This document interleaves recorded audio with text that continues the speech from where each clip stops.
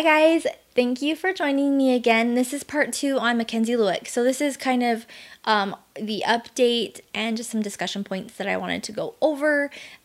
So yeah, thanks for joining me. So there were some developments this last week. AJ pleaded guilty to aggravated homicide, and in exchange for that guilty plea, they took the death penalty off the table. I think that was probably pretty smart. I think that their case against him was so solid that the death penalty would probably have been absolutely what was going to happen to him. So I think that he made the right choice by admitting that he killed her, and now he's going to just be in prison for the rest of his life and no possibility of parole. Another thing that what came to light, which I think we all probably already knew this, but he admitted to planning her murder well in advance, okay? In fact, they started chatting in 2018, and I think it was at that point that AJ probably decided that he was going to kill Mackenzie. He didn't say when he started or when he started thinking about that, but my guess is probably about the time he started talking to her, he had a pretty good idea that she was going to meet that fate. Let's see, in April 2019, just a couple of months before Mackenzie meets him, okay, he asks a contractor to come to his house and to look at the home. He wants a secret room to be built in his home. And, I guess people can do secret rooms for the bug out rooms or whatever, but this was a little bit more than that. So he wanted it to be completely soundproof. He wanted to make sure that the doors there were secret doors with the fingerprint locks. And this is the part that really freaks me out. He wanted hooks on up towards the ceiling. Why would you need hooks in a room like that? And this was even the contractor was like, what the hell? I want no part of this. So the contractor was like, yeah, I'm not going to do this. And AJ was super persistent, extremely persistent with the guy. Dude, I want this done. When can we do it? When can we do it? And the contractor kept kind of coming up with excuses why he couldn't do it. And it just felt so wrong to him that he finally was like, you know what? I'm not going to do this for the guy. So thank God he did not do this, because I can't even imagine. I just can't even imagine. Thank you for following your gut. I think you did the right thing. Also, AJ had a cleaning lady come in.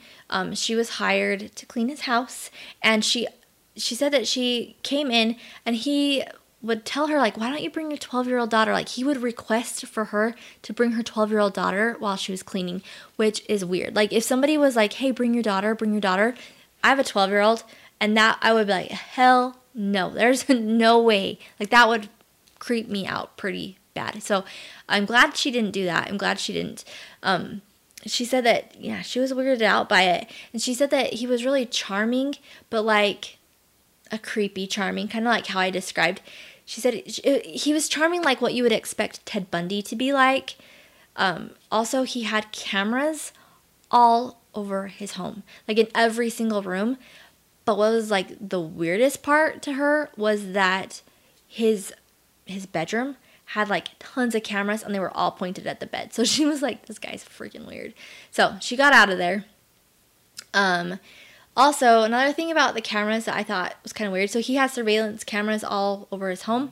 He actually shut off the surveillance cameras so that nobody could track that Mackenzie had been at the home. So I think, to me, that's just another bit of evidence. He shut those off. He did not want anyone to know that Mackenzie was coming. So it wasn't sex gone wrong. It wasn't a spur of the moment, he got angry kind of thing. It was premeditated. He turned those cameras off knowing he was going to bring this girl, knowing she was going to go missing. So I just think that that's kind of an interesting thing. I also think that third party text app that we had talked about, I wonder if, I can see the benefits of maybe her having that. It's safe for her to have it, not have strange men having her phone number all the time. But at the same time, I also wonder maybe he had her using the app so it wouldn't be traceable to him, or at least he thought that it wouldn't be traceable to him. So that's why he maybe asked her to use that app. I'm not sure. So it could have been an app she was already using, or maybe it was so that he could not be traced to her, or at least that's what he thought. It's kind of funny because that app probably was what got him caught. Another thing about AJ that creeps me out is that he had written a book about murder. I'm not going to talk a whole lot about the book, but it's pretty freaking sick if you ask me. And it was taken down from Amazon pretty quickly. But yeah, it's out there if you really want to find it. I'm not even going to say the title of the book because I just don't think that we need to give that guy our support in any capacity. So, but just the fact that he had written a book like that makes me kind of wonder. You know, I know people can write books that are, you know, thrillers and they don't go on to murder people, but, you know, this guy is in a pretty high profile case. This girl's missing and we're finding out that he's like an author of this really psychotic book. So I felt like in that case, they're definitely relevant. Probably something he'd been thinking about most of his life. Maybe even something that happened to him as a child that he witnessed. Who knows? But I do think that like this is probably something that he'd been thinking about for a long time. Maybe it's even something he'd done before, or maybe this was something that he was going to continue to do. I don't know. Like I kind of just think that maybe a serial killer was born with this guy. Let's see. Okay, so Mackenzie's mom, she had texted Mackenzie. I want to say that I don't think I've heard exactly how quickly after Mackenzie texted her upon landing in Salt Lake, but I do wonder if it was later. I think that it must have been after 3 when the mom tried texting because Mackenzie's phone was powered off then. Because Mackenzie was texting AJ a couple times after she'd landed from Salt Lake. So I figure if she was able to text AJ, her phone was on and had a signal, so her mom's message would come through. So anyways, just something just in the timeline I thought I would add. I don't know what time her mom texted, but my guess would be sometime after 3. So our Lyft driver, he was, at first a lot of social media people were like, oh, I bet you the Lyft driver killed that girl. Like everyone at first really thought he's the last person to see her. It's always like the last known person that sees somebody who murdered them. Like this poor guy, it was probably pretty scary, pretty horrible for him because he was like kind of a suspect. But there was records showing that he continued picking up. There was nothing abnormal about his, his route. He was doing exactly what he's supposed to do. I'm sure that they probably interviewed people that he'd picked up to make sure that he didn't have some blonde pretty girl in the car with him. So he was pretty quickly eliminated as a suspect. He did say that when him and Mackenzie were driving to the park, that she seemed relaxed. She didn't seem nervous. She seemed like she's going to see a friend that she trusted. But he did say that he mentioned something about something being strange, and she kind of laughed and was like, well, probably not as strange as dropping me off at a park in the middle of the night. So even Mackenzie kind of thought that was weird, and it was weird. So, but she assured the driver, hey, I'm safe, so don't worry about me. I know the person that's picking me up. Okay, so it's really strange that Mackenzie's phone powered off at 2:59. I guess that was like as soon as she got into the car. So I wonder why. Like, I don't know if it's because it died. If I remember right, I think they said that it was manually powered off. So Mackenzie got into the car and turned it off. So I wonder, did he take it from her? Did he tell her she had to turn it off?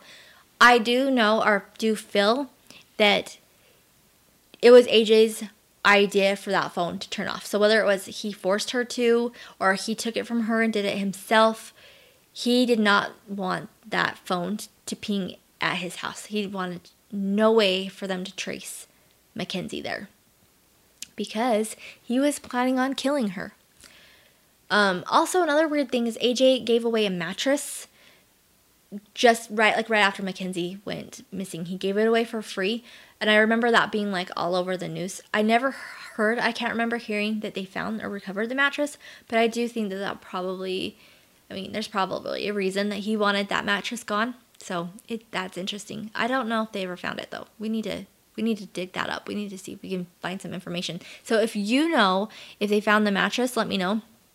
If I find any information, I'll put links to my resources so that you can kind of check that out yourself. And I'll put that on my website. That way, if you're listening on my podcast, which, by the way, thank you so much for listening on the podcast. I know there's a few of you out there that are doing that. So I will make sure having pictures and things like that on the website so you can see them. So super important to me to have that.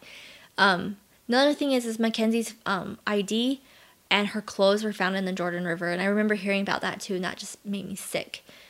Yeah, just so sad that he just was like throwing her stuff everywhere, trying to get rid of it.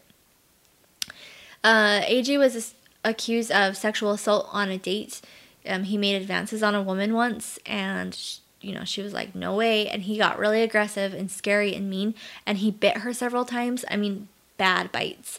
So he was just a cuckoo, like major cuckoo. And there were lots of assaults that came, like people were like, yo, this guy's crazy. He was also convicted of, or charged, I don't know if he was convicted yet or not, but charged with having child pornography on his phones or his computers.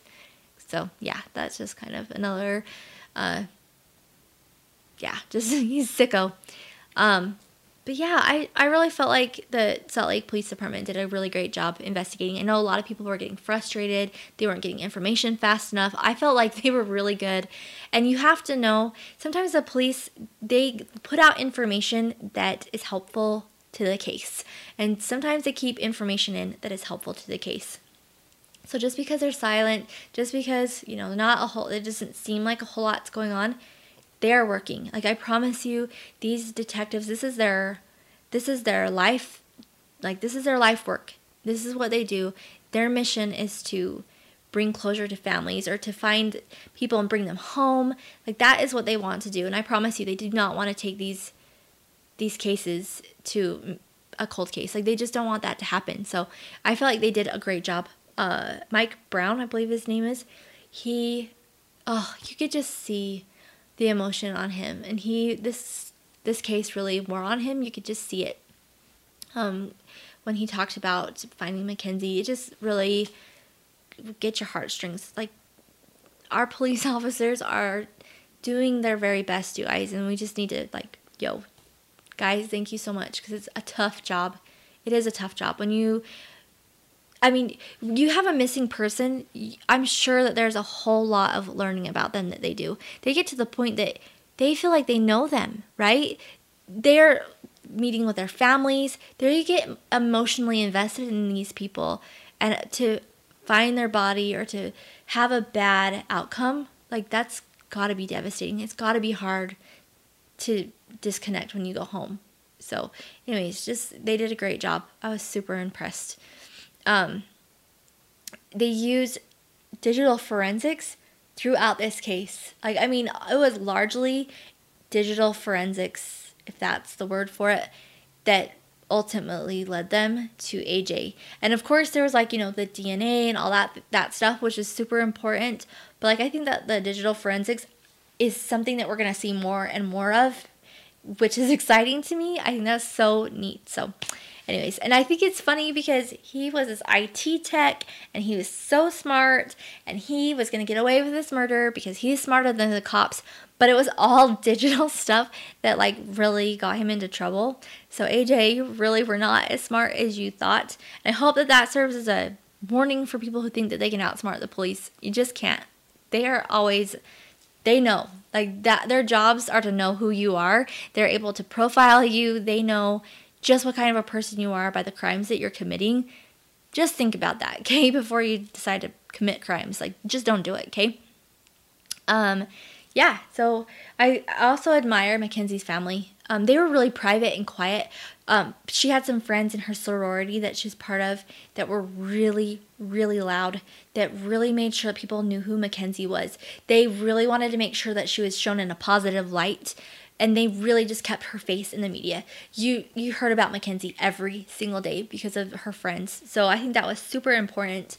They also started a Facebook page. They had a website. The website, when I checked last, wasn't working, but it's kind of for victim advocacy type of website. So, but on their Facebook page, you look at it and you'll see like missing people. So they're constantly posting on that, just kind of keeping the world updated on people who've gone missing. So it's really neat. If you haven't, I will try to link that page if you haven't seen it before, so you can kind of go over there and give them a like and support them.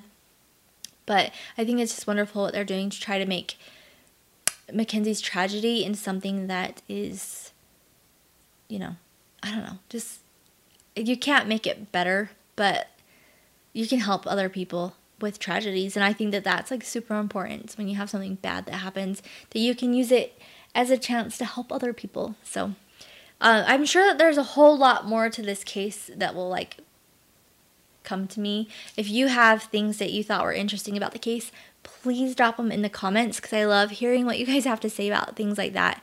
I love these kinds of discussions. I think it's so interesting. I love to hear how people analyze things, and like I may have not even seen that. Like I may not have even thought about that in something somebody says, and then it's like, oh my gosh. So I love hearing those things because it's just interesting to me. So anyways, thank you for coming to my little discussion, and I'm excited to hear what you guys have to say about it.